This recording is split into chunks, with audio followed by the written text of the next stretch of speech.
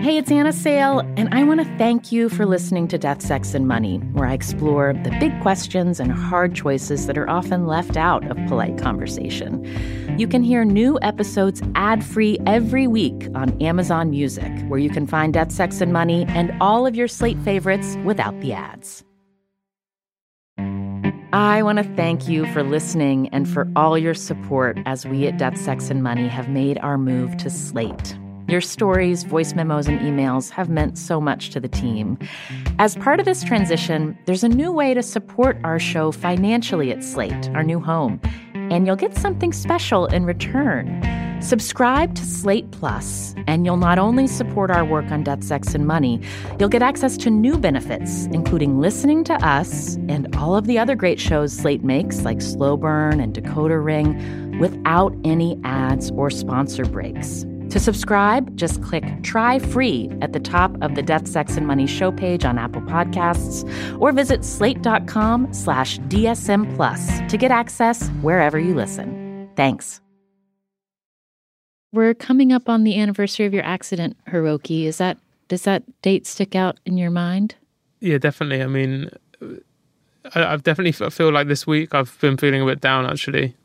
I think it's a sense of as the time passes and it becomes more permanent, it becoming more real. This is Death, Sex, and Money. I wish I was dead. The show from WNYC about the things we think about a lot. Well, you have to show me that sometime.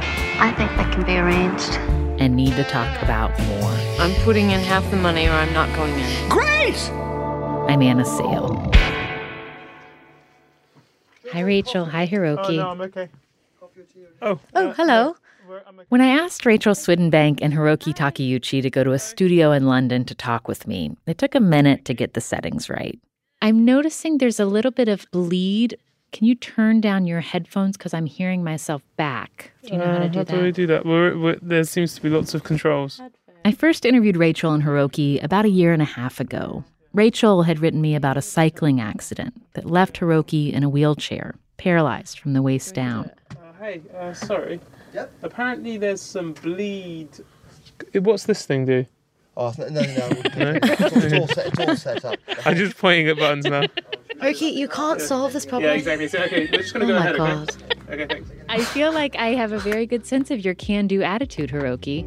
I feel like you're quite a problem solver. Not very effective, though.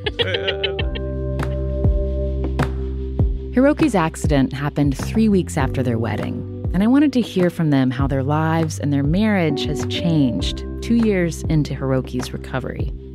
I actually think when it comes to day-to-day routine, it's really hard to identify the differences from what it was like before and what it's like now. Like, everything on a surface level and the routine, it's so normalized now that you don't spot the differences. The times that you really feel the change is when you're taken out of that routine. So say we go on holiday, I'm probably going to end up packing all of the luggage, whereas you would have taken responsibility for that yourself before. And then I'll probably end up carrying most of it. And in the airport, we used to be those loser people who'd try and get through the airport as fast as possible and turn up as late as possible and then get off the plane as quickly and, be the first to passport control, like it was some sort of race. And now it's like we're always the last people off the plane. Rachel and Hiroki are in their early 30s. When I first talked with them, they were still figuring out the basics of their new life. At that point, Hiroki was relying on Rachel for help with a lot of day-to-day tasks, showering, dressing, using the bathroom. He's more independent now. I try and get up early. We both try and get up early and do some exercise. The main difference is that Rachel goes and does exercise and then, is in the office by 8:39. Whereas if I do exercise, then, by the time I've got back, gone through all my kind of bowel and bladder and all the sort of, toilet stuff and got showered, then I'm in the office at 10:30, 11 at the earliest, really. So I am pretty slow in the morning. And Rachel, when you think about what your life looked like when we talked before, how is it different for you, your weekday routine? Now, Hiroki is fully independent. So I think, the few things that he asked me for is when he can't reach something on a shelf. So my routine's the same as it was before. It's just without the part where we shared that morning routine together, which is the sad bit. Their routines with their friends have changed too. For the most part, they've felt supported, but there are times when it feels painfully obvious that their lives are very different from other young couples. Like last year, when they traveled to Hawaii with a big group. Then everyone was hanging out and we were all together around the pool, and then someone was just like, I'm going to go down to the beach. And suddenly the whole crew went down to the beach and were like in the sea, frolicking around, and you had to go down steps to get down there, and we couldn't get onto the beach because there was no wheelchair, there was no beach wheelchairs.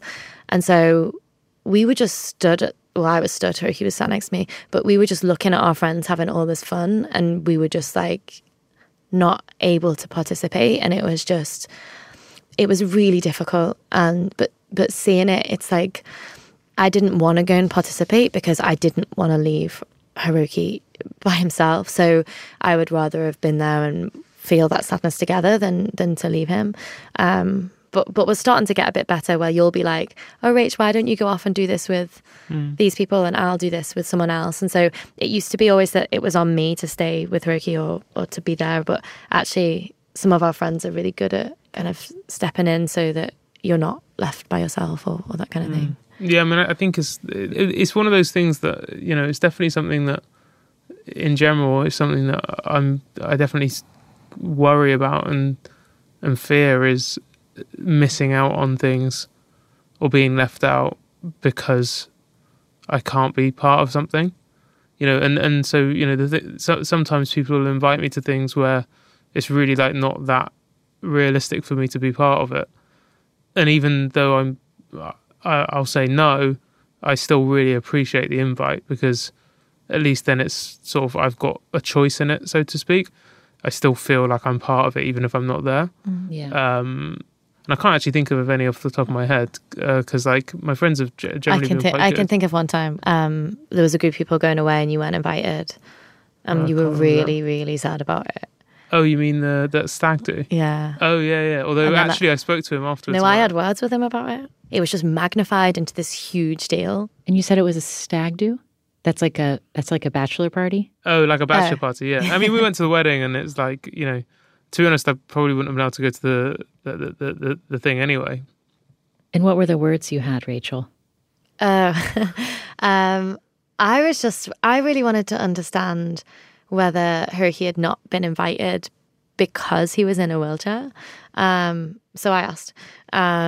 And he was like, actually first had words with the best man, and then I had words with the groom. Was this at the wedding? Yeah, this was at the wedding. Does it feel comfortable, Hiroki, knowing that Rachel was advocating for you afterwards, like checking it out? Yeah, no, I don't mind. I mean, like that's something that's not really changed from before the accident in many ways. Like Rachel was always quite a fiery one, and you know, so everyone knows that's part of the package that you get with Rachel. So she doesn't shy away from conflict.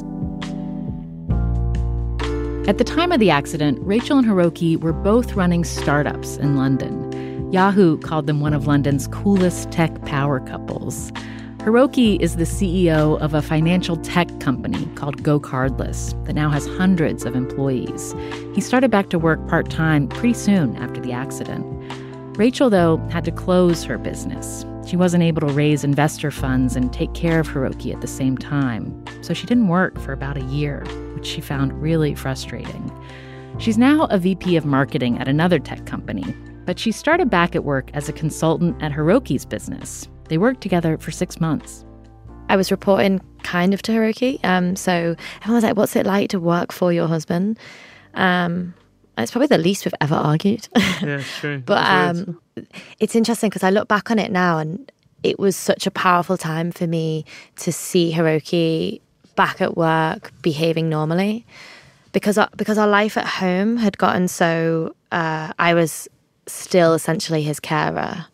And I wasn't his wife. And seeing him in this position where he was holding authority and he was confident it was amazing to see that. And I think for the sake of our relationship, to some extent, I probably needed that at that point in time. So I didn't realize at the time how beneficial it would be, but it was amazing to work there. And like I think I was desperate for that full-time work because I was going a bit crazy, I think. Yeah, it wasn't good for you, not working. No, it wasn't. That's interesting because I wondered if working for Hiroki's company would have made you feel somehow like you were still needing to orient your life around him. But it sounds like it was the opposite. It was quite empowering and healthy to see him in the workplace. Yeah, definitely. Like at the time, like I always make this joke, I think throughout our 13 years, Hiroki, sometimes being with Hiroki is like being on the Hiroki show. And I'm just like a side member, like one of the supporting acts. And it's always centered around Hiroki. And then obviously when his accident happened, that became even more true. And so when I did work for Go Cardless, I was really worried that would be the case. But I think it was almost like I was part of the picture too, versus it feeling like I was out of it. It was like I was playing a part, and that felt important to me.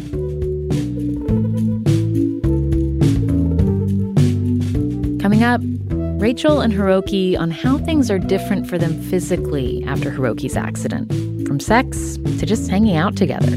He used to hate it when I used to stick my finger in his belly button. It was like something that used to really annoy him. And now I just do it and he doesn't even know. Yeah, that's very me. But if I see her doing it, it still freaks me out.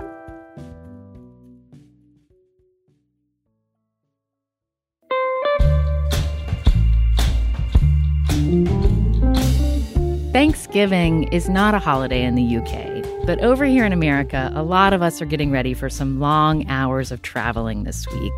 And if you need suggestions for good listening to take with you, we can help.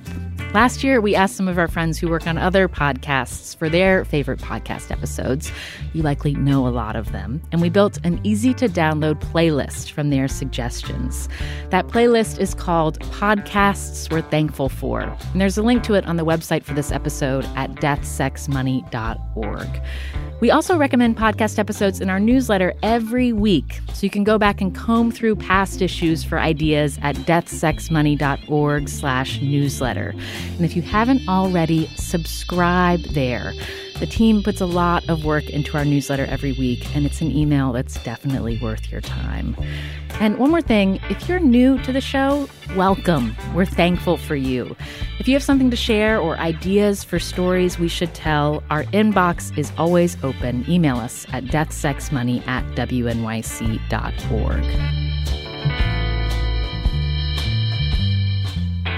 On the next episode, I talk with another couple navigating a reality that they can't change. What happens if they cancel DACA and then they go after all the DACA recipients and, like, we have a baby? Like, I don't want to be a single mom under those circumstances. Right now, with this administration, you never know where you stand. You know, so you can be good today and then tomorrow is chaos.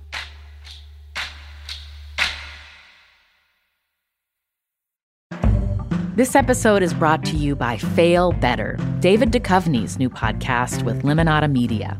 On Fail Better, David, who has experienced both low and high-profile failures throughout his life, explores the vast world of failure, how it holds us back, propels us forward, and ultimately shapes our lives.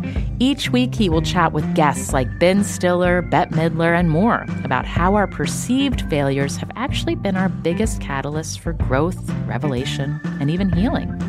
Through these conversations, he hopes listeners can learn how to embrace the opportunity of failure and fail better together. Fail Better is out now wherever you get your podcasts. We have had a lot of exciting new things to share with you about the show recently, but this might be some of our biggest news yet. Death, Sex, and Money is officially going to be live in New York City at the Tribeca Festival on June 11th. And I want to personally invite you to the live taping we'll be doing with the legendary journalist Kara Swisher. If you know Kara's work, you know her ability to get people to tell her things is unmatched. And she does it in her signature hard-charging way. She's not afraid of things getting a little combustible. I have a slightly different interview style, so we're going to talk about that and play around with that in experimental ways that I think will make this a special show unlike any of our other live shows up to this point. And it's not often that I get to do a live Death, Sex, and Money show in New York, so I really hope to see you there. Whether you're in the city, on the East Coast, or just been looking for a reason to visit New York City, come on June 11th for this show. You can get tickets now at tribecafilm.com/deathsexmoney. We are so excited to see you there.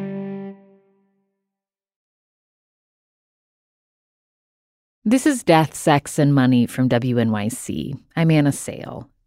Rachel and Hiroki always wanted kids. But when I first talked with them after Hiroki's accident, a big open question was whether they'd be able to.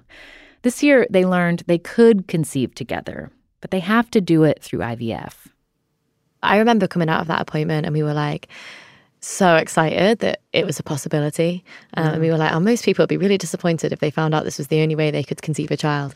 But for us, it was a big win. And then I went to get blood tests and followed up. And anyway, ended up at this appointment at an IVF clinic. And we got there and they were like, yeah, so basically you can start next week.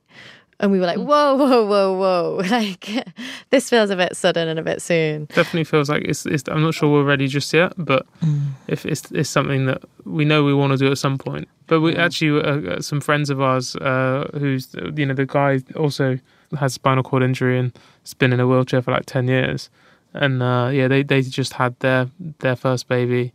And so it's really nice seeing them, start their family together and, Yeah, for me, the biggest thing that I find from talking with them is understanding that the feelings that we have are normal. Yeah. So being a bit apprehensive is normal, and it's okay to feel a little bit angry that you have to go through like a process with your body that you don't that you shouldn't have to. Like, it's okay to feel like that. Yeah, because it's like IVF for you, Rachel, will be a thing that you have to go through in your body after so much emphasis on Hiroki's body. Yeah, it doesn't sound like the most enjoyable experience.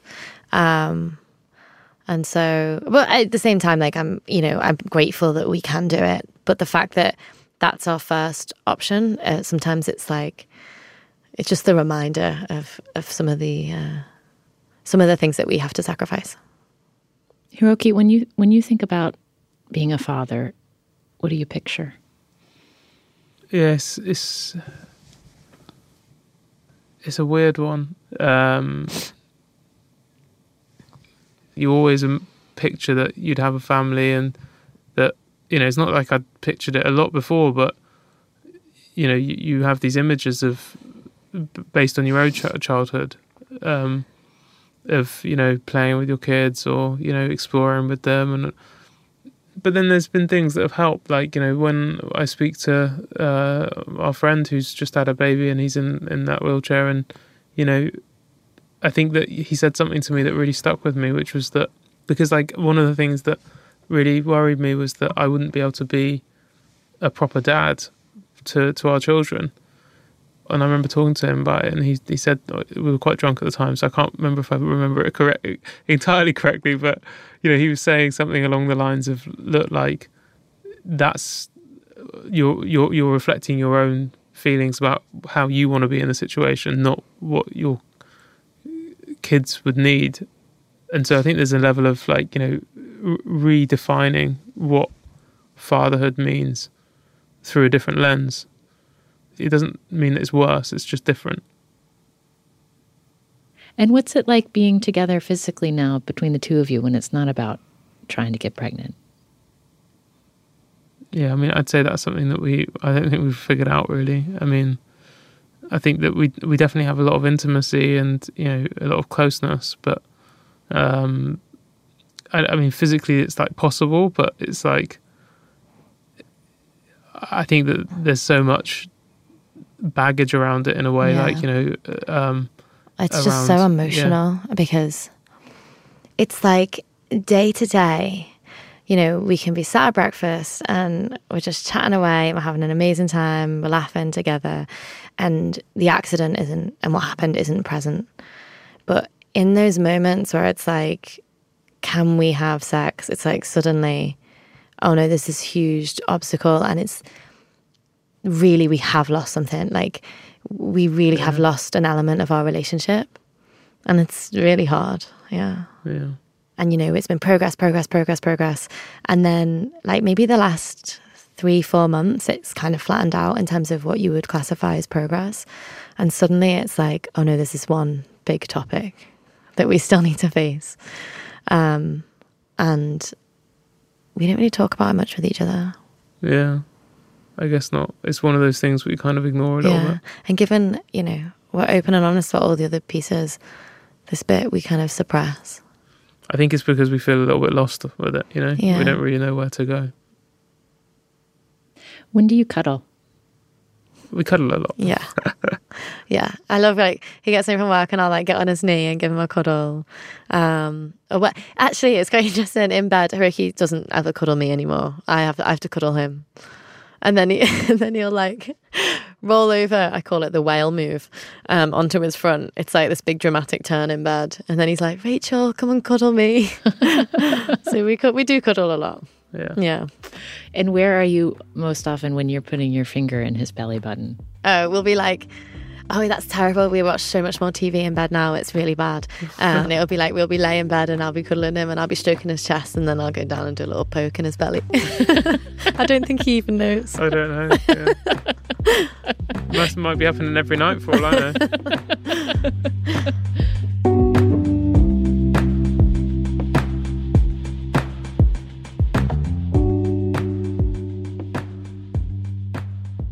I was really struck, Rachel, by what you said about progress. Like, I imagine when you're in a period of recovering from a traumatic injury where the objective, Hiroki, for you was to get stronger, learn to use a wheelchair, learn to get around, learn to adapt. You had a series of, things you could say, I'm going to learn how to achieve this and achieve it. And then at a certain point, you're just in real life.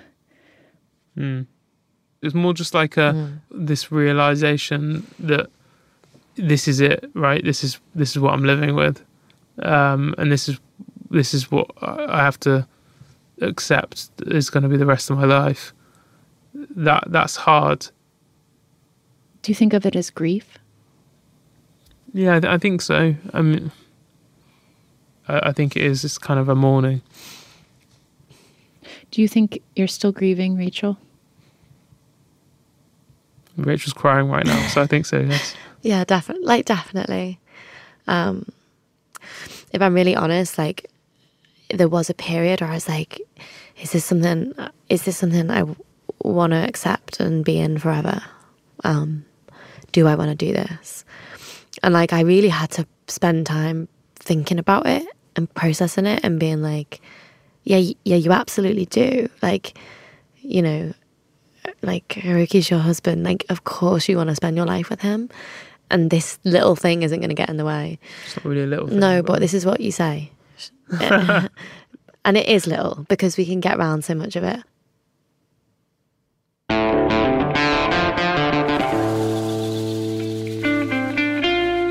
That's Rachel Swiddenbank and Hiroki Takeuchi in London.